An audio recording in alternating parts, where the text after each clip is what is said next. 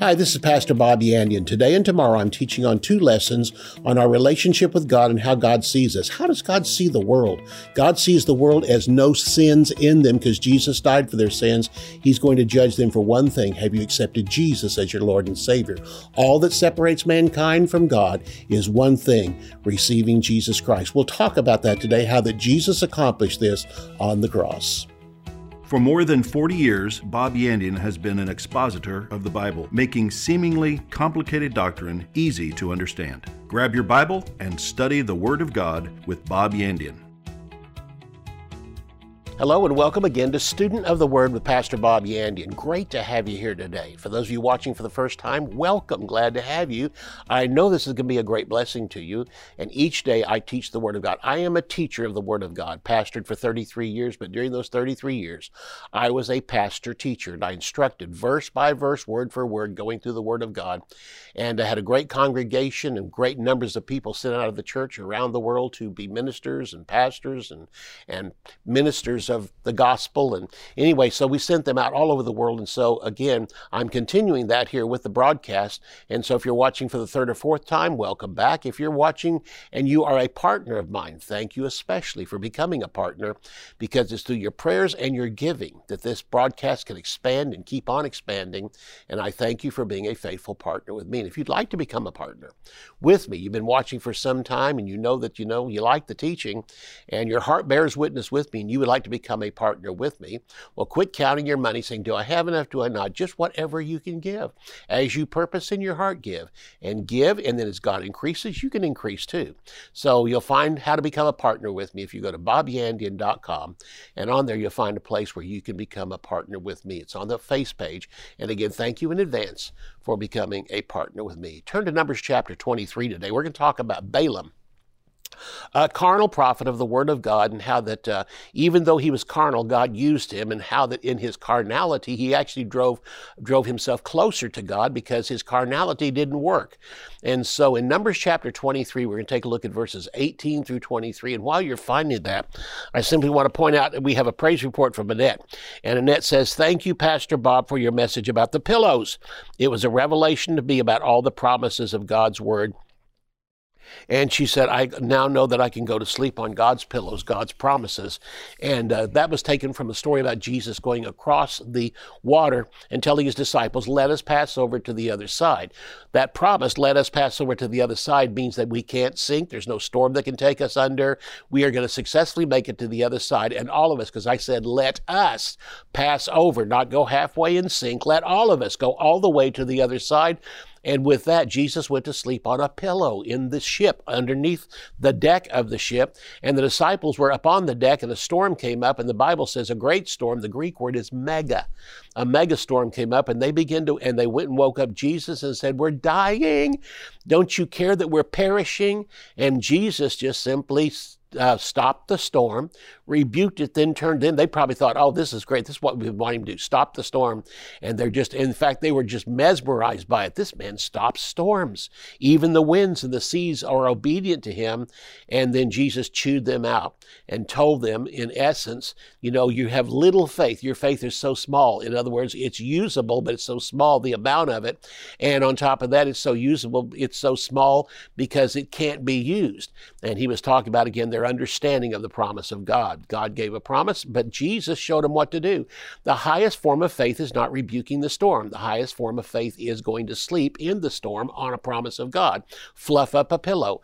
And last count by doctrine, those who seek out the doctrines of the Word of God, is there are 7,000 promises in the Word of God, over 7,000 promises, which means there's over 7,000 pillows you can put your head on and sleep through a storm, knowing God's going to take care of you. In other words, with all those in there, and fluff them up and shake them and see which ones bear witness with you that'll go help you through this storm. Just remember, you have found my pillow. This one today is my pillow. Another one tomorrow might be my pillow. But the point of it is you put your head on it and God will bring you through. So again, that's a great thing, and that's what she is referring to here in this passage of Scripture. So let's take a look at Numbers chapter 23. We're going to take a look at verses 18 through 23. And this is the story of Balaam. And we're coming down here to the end of the story of Balaam, where he has been asked by King Balak rebuke the children of Israel and to prophesy against them. Balak realized something. The children of Israel came across supernaturally through the Red Sea. Then they've been taken care of all this time by God. There's food for them every single day, water for them every single day. Every day there's a cloud to cover them from the sun, and every night there's a pillar of fire that keeps them warm. God has provided everything they could possibly need. Their clothes grow with them. Their shoes grow with them. Their shoes don't wear out. All these things were happening, and he knew that he could not attack a supernatural God. But if he could get a man from internally within that nation, and he found Balaam, and Balaam was a prophet, but he was also a carnal prophet. He was looking for ways to make money himself, and so King Balak offered him a lot of money to curse Israel, and he said, I just can't do it. He said, you know, that God's blessed that nation. I cannot undo what God has done to that nation.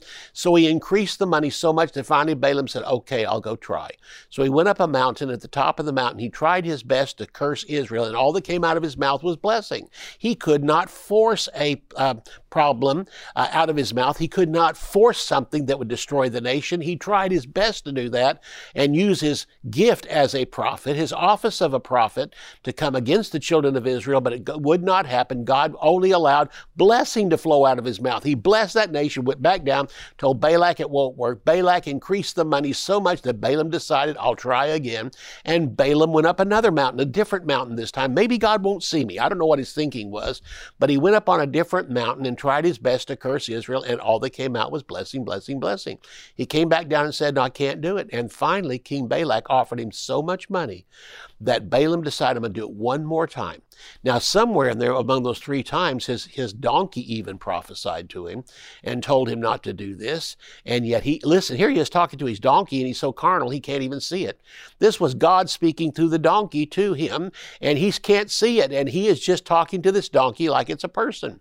And finally goes up the 3rd time, tries his best, and this time again out came blessing, blessing, blessing, blessing. And finally he decides, talking to God, that's it.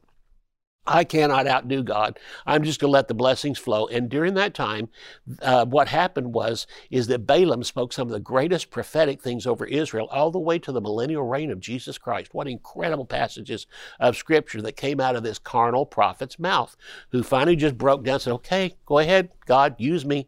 And God did. And so the end of the story is interesting, is that Balak went back down and said, I can't do it. But he got a revelation. He said, listen, I'll tell you how you can destroy them. It won't come by prophecy or taking a prophet from the inside. He said, just send in some prostitutes. Go ahead and send these women in there. He said, you'll destroy the nation. And Balak didn't understand it because prostitution was a part of their life. It was just an everyday thing. He thought, that's all I need to do. And so he sent them in there, and sure enough, it brought down God's anger and God's wrath on the people. And many of them were killed at that time. And so, again, it came down to it. And then later on, this particular doctrine, the doctrine of Balaam, appears in the book of Revelation, the opening chapters that deal with the 7 churches. And there the Lord speaks about this doctrine that came from the Old Testament. The doctrine of Balaam had been reintroduced into a church, one of the 7 churches of Israel. That's what we have here in the offer that we're offering to you. And this is on the 7 churches of the book of Revelation. So the announcer will tell you at halftime you can have a copy of it for yourself. All right, Numbers chapter 23. Let's take a look at verses 18 through 23. It says, Balaam took up this parable and said, rise up, Balak, and hear. Listen to me, you son of Zippor. God is not a man that he should lie. Notice the boldness that's now in Balaam's mouth. He has tried twice to speak against the children of Israel, and it has not worked. Went up the last time. The 3rd time he went up there, and it didn't work. Now he comes down and simply tells Balak, you're barking up the wrong tree. You cannot come against this God, and you can't come against this nation. And so what he said was, he said, he's not a man that he should lie, nor the son of man that he would repent. You're trying to treat God like he's a normal human being. Why was that possible? Because every heathen religion treats their gods like their people, and so they can be bribed, they can get drunk, they can have children out of wedlock. I mean, all these things that people do, they get their permission from by allowing their gods to do it. He said, but this God is not like you think. He's not a man. He doesn't lie. He's not an offspring of man that he should repent. Has he said it? He will do it. Or has he spoken, and will he not make it good? Behold, I have received a command to bless. He has blessed, and I cannot reverse it. All I can do is go along with him. When I try to come against this nation, it's going to come out the exact opposite. He has not observed iniquity in Jacob, nor has he seen wickedness in Israel. The Lord his God is with him, and the shout of a king is among them. That's the coming of the Lord Jesus Christ. He said, out of that's going to come the Messiah, the King of the entire world and the King of the universe, the one that's going to die for the sins of man, is going to come from this nation. God brings them out of Egypt. He has the strength like a wild ox. There is no sorcery against Jacob, nor any divination against Israel. You can try all the sorcery you want, but it's not going to work, Balak. Now he goes on to say, it now must be said of Jacob and of Israel, oh, what God has done. He said, when they come into the promised land, it's going to be said, look what God has done, not what the people have done, and not what Balak has done. And so he comes up with this prophecy and he begins to announce it. I want to point out a couple of things in here about what the Lord said and about what Balaam is saying to Balak. And he points out the fact that this group of people is coming out, and there's something he said in there. He says here at the end of this, he says, he has the strength of a wild ox against Israel. It now must be said of Jacob and of Israel, oh, what God has done. In this prophecy, he said that God sees no sin in Jacob and he sees no sin in Israel. What does God mean by this? In the verses of scripture that we have here, Balaam has tried to curse Israel again from 3 mountains, and it has failed. He can't curse what God has blessed. Now he surrenders to God in this third one and prophesies blessings, and the blessings flow from him and Israel's future blessing all the way to the millennium.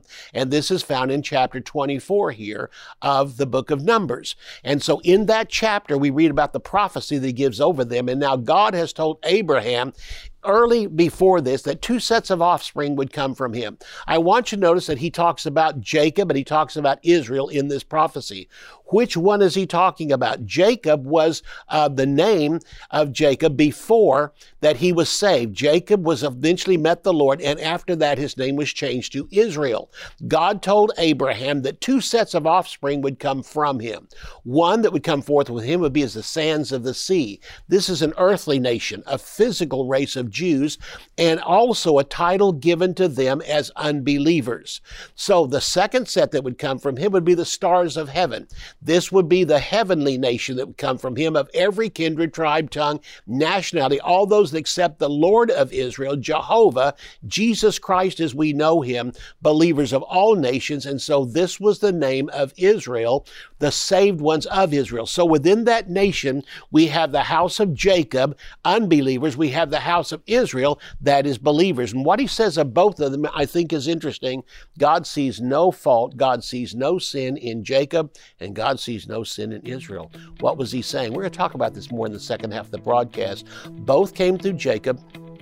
One group is just the Jews on the earth, that's the sands of the sea. The other is a supernatural race like the stars of the heavens, of every kindred, tribe, tongue, and nation that accept the Lord as a Savior. And the Lord says this, of the saved that are in that nation, I see no unrighteousness. Of the unsaved in that nation, I see no unrighteousness. We'll talk about that when we come back right after the break. March the 7th through the 9th, I'm having my ministers' conference in Tulsa, Oklahoma. Joseph Z. will be joining me, and I want you to join me too, no matter what phase of ministry you're involved in. March the 7th through the 9th. In Revelation chapters 2 and 3, the Lord Jesus addresses the 7 churches which made up the Christian world.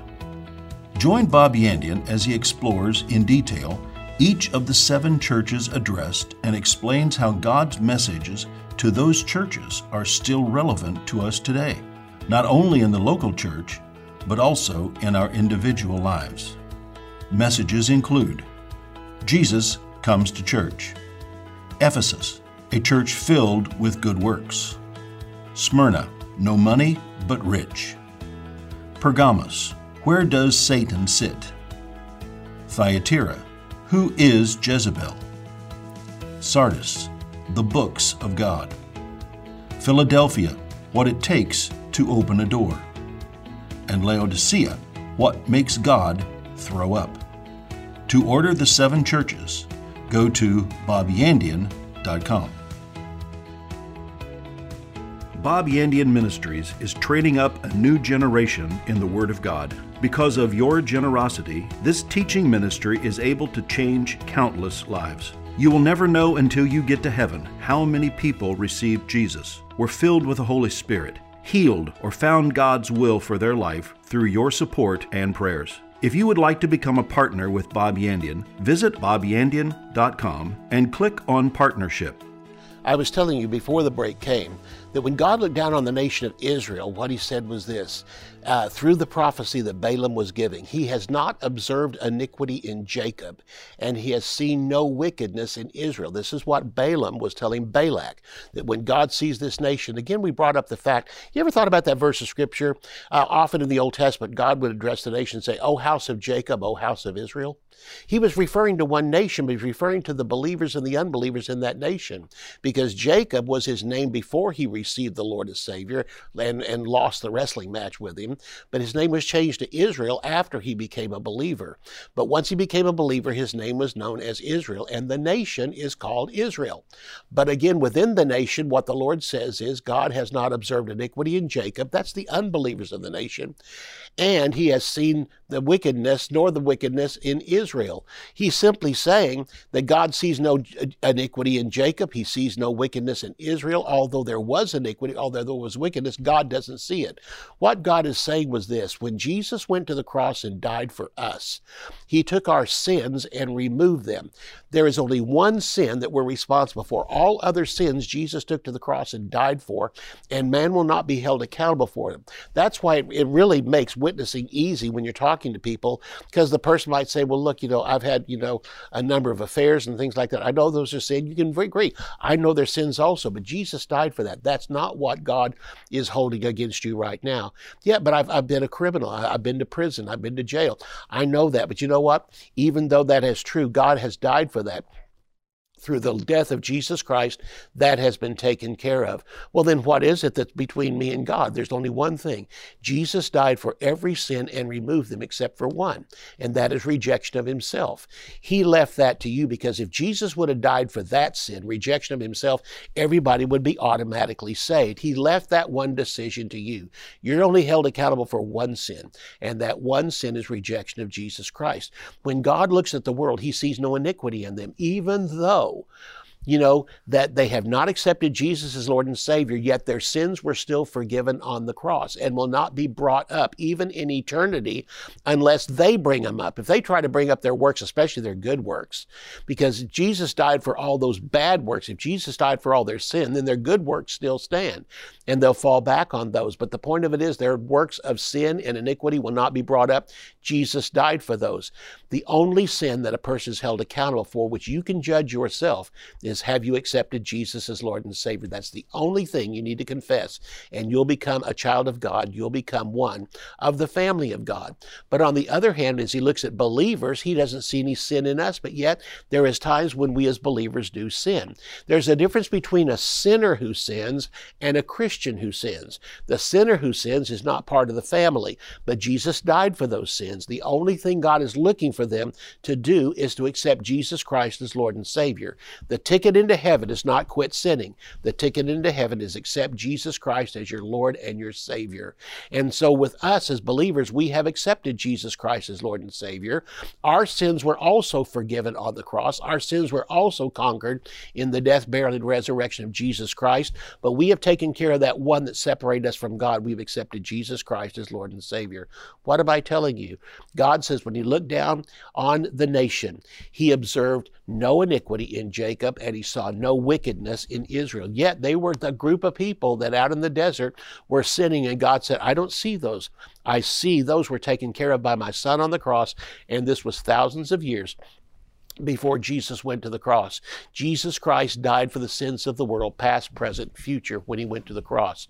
And in the Old Testament, they could actually look forward to the work of Jesus on the cross and receive him as Savior. Notice what Isaiah said, for unto us Those us's were 500 years before the cross. Unto us a child is born, unto us a son is given. And he's simply pointing out that Jesus Christ, who was to come, was going to die for them. Notice he didn't mention all the sins that he had.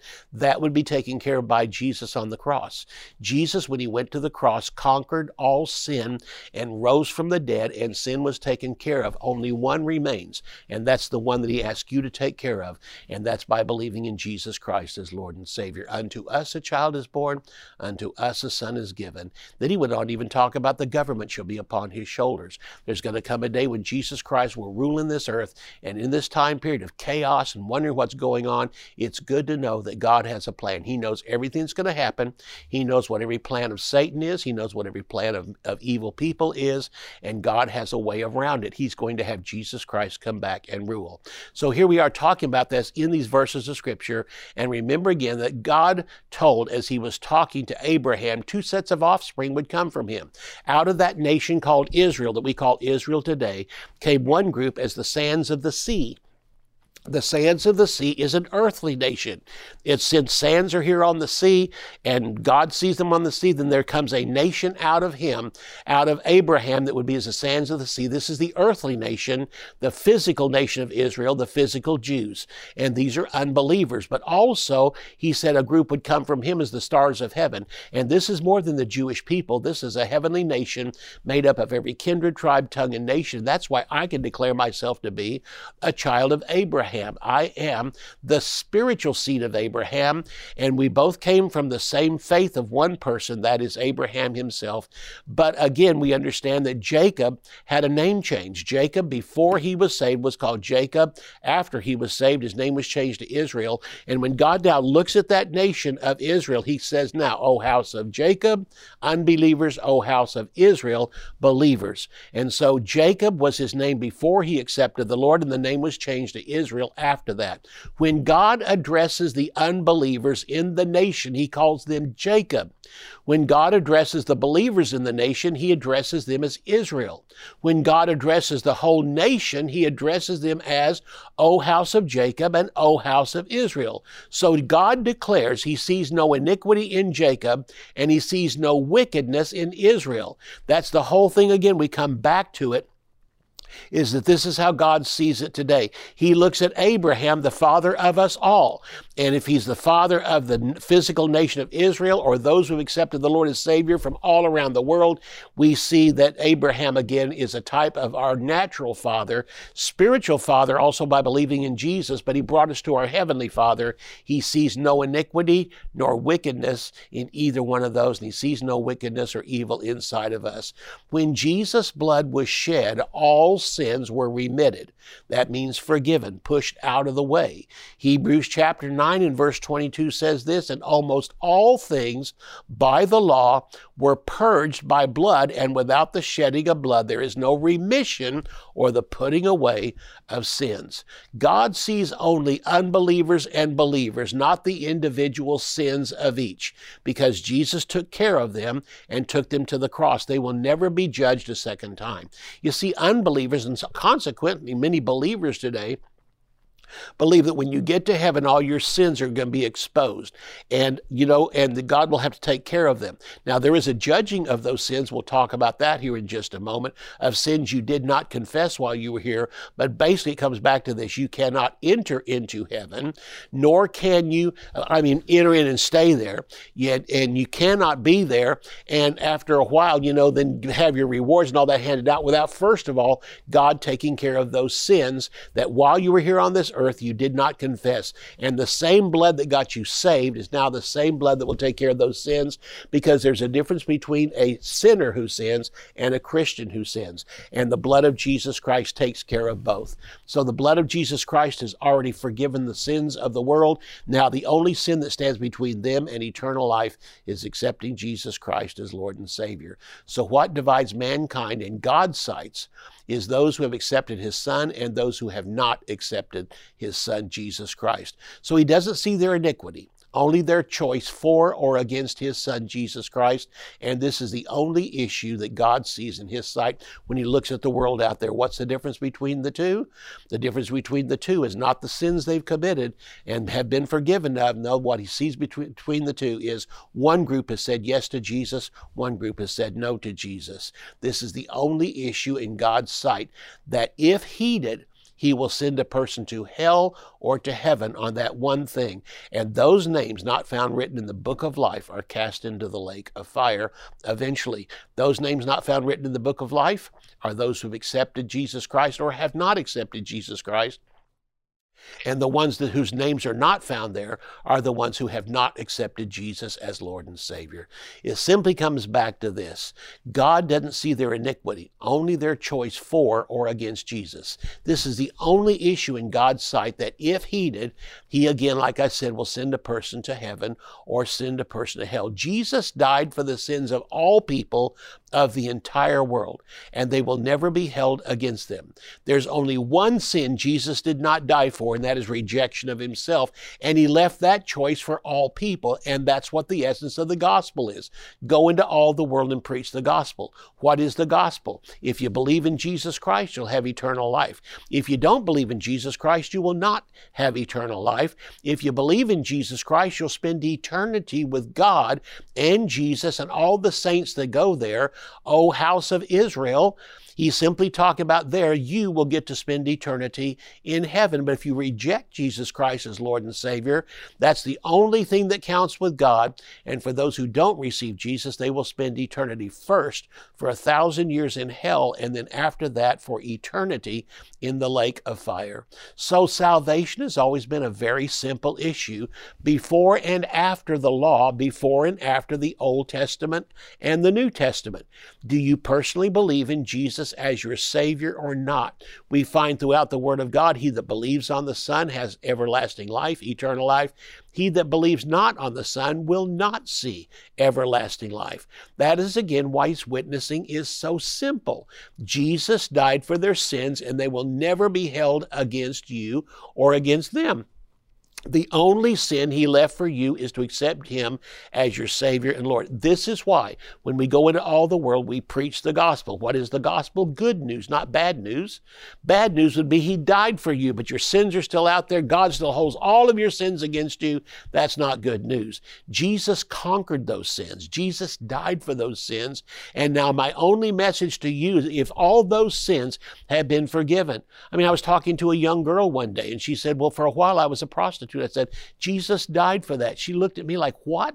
I said, yes, and he's already forgiven you of that. There's only one thing standing between you and eternal life. I can tell you this, if you're immoral like you have been, and a person over here is extremely moral, there's still the same sin standing between them and God, you and them, and that is rejection of Jesus Christ. It has nothing to do with your lifestyle, has nothing to do with the sins you've committed. Jesus died for those. Erase them and put them out of the way, and one thing stands between you and God. What are you going to do with his Son, Jesus Christ? And she accepted Jesus. She accepted him as her Lord and Savior. The only sin dividing all mankind between heaven and hell is this one sin. Have you accepted Jesus Christ as Lord and Savior? To accept him, all your sins have been forgiven, including this one. If you have not accepted him, then all your other sins are forgiven, but this one still stands between you and God and is the one that allows you into heaven, accepting Jesus Christ as Lord and Savior. I'll see you tomorrow. You can order resources, become a partner, or browse free articles and podcasts. You can also join our mailing list and receive weekly devotions and the latest ministry updates. Visit bobyandian.com. To contact us by mail, use the address on your screen. Thank you for watching today's broadcast. We'll see you next time on Student of the Word with Bob Yandian.